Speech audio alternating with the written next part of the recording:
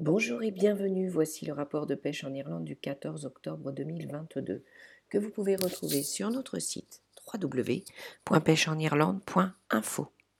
Les températures de toute l'Irlande au cours de la semaine dernière étaient généralement dans la moyenne ou légèrement en dessous pour cette période de l'année, et alors que nous nous dirigeons vers la seconde moitié d'octobre, un signe notable du changement de saison est la chute des températures. Il y a maintenant une fraîcheur certaine dans l'air pendant la nuit, alors que le mercure descend à des valeurs inférieures à un chiffre. Ce changement de température de l'air signifie également une baisse de température de l'eau, ce qui peut entraîner des changements dans la pêche, puisque nous commencerons bientôt à voir moins d'espèces d'eau chaude le long de nos côtes et une augmentation de celles qui préfèrent les eaux plus fraîches. Les températures plus fraîches et les nuits plus longues incitent également nos salmonidés à commencer à penser à la prochaine génération, le frai de la truite ayant généralement lieu en Irlande entre novembre et janvier et celui du saumon en décembre et en janvier.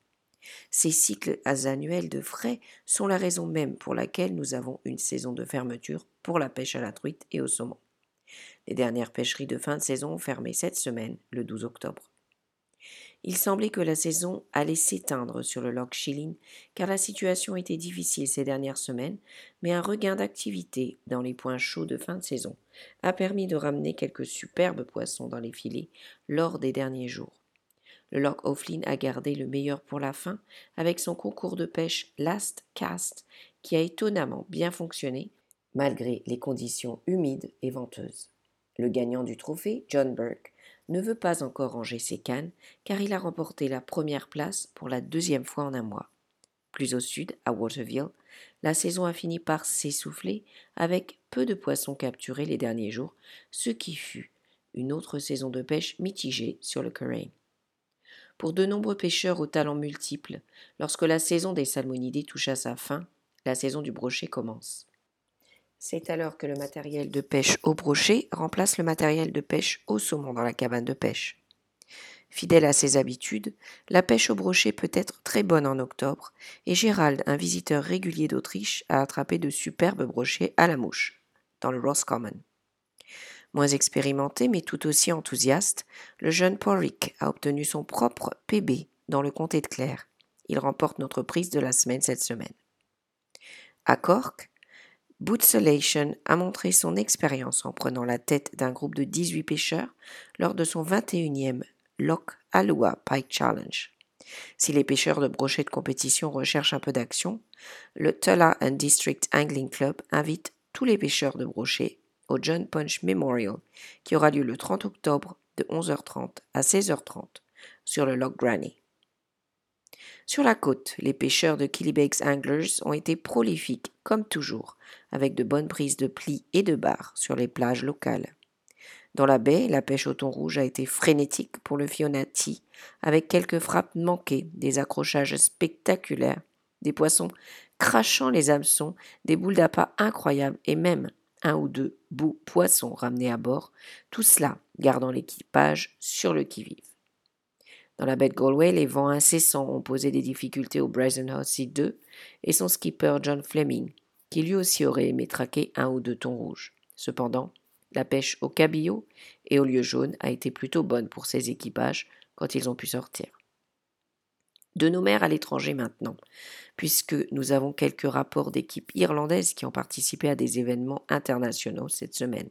Tout d'abord, nos condoléances à l'équipe Predator Lure qui a terminé 15e au championnat du monde de pêche en bateau FIPSED qui se sont tenus sur le réservoir Slappy en République tchèque. L'équipe a été désavantagée par rapport à ses concurrents, mais espère tirer des leçons de ses expériences pour les événements futurs. Sur une note plus positive, félicitations à Michael Buchwalde qui a remporté la médaille d'argent individuelle au 11e championnat du monde de pêche au feeder FIPSED pour les nations. Michael est le tout premier médaillé dans cette discipline pour l'Irlande. L'équipe d'Irlande a fait une bonne deuxième journée pour finir 6e au classement général. C'est donc une grande réussite pour tous et une année vraiment positive pour la pêche irlandaise aux gros poissons après la médaille d'or de Charlie Richards au niveau des jeunes. Pour conclure, si vous avez sorti un spécimen de poisson cette année et que vous souhaitez recevoir une récompense pour ce spécimen, veuillez envoyer vos formulaires avant le 31 octobre Et si vous avez pêché le saumon ou la truite de mer en 2022, veuillez retourner vos carnets de bord. Et maintenant la météo. De fortes averses se déplaceront dans les comtés côtiers de l'ouest au cours de la nuit de vendredi à samedi avec un potentiel d'orage et de grêle et se déplaceront vers l'est du pays sous l'effet de brises fraîches. Les températures minimales varieront entre 3 et 7 degrés. Samedi, de fréquentes averses fortes et potentiellement orageuses se produiront, principalement dans l'ouest, mais se généraliseront ailleurs au cours de la journée en raison de vents forts de sud-sud-ouest, mais deviendront plus sèches au cours de la nuit.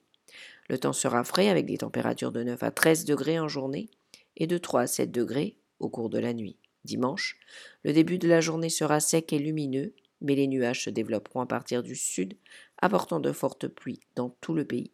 Température maximale de 10 à 14 degrés en journée, minimale de 6 degrés pendant la nuit. Lundi et mardi seront plus doux, avec des températures maximales de 15 ou 16 degrés. Nous vous rappelons que vous pouvez retrouver ce rapport et beaucoup d'autres informations pour venir pêcher en Irlande sur notre site www.pêcheenirlande.info. Nous vous invitons également à vous abonner à nos pages Twitter et Facebook, ainsi qu'à nos podcasts hebdomadaires sur Spotify, iTunes et Google. Nous vous remercions de votre écoute et nous vous souhaitons une excellente semaine et une bonne pêche à tous. Colum Agat, Agus Land Go Foil.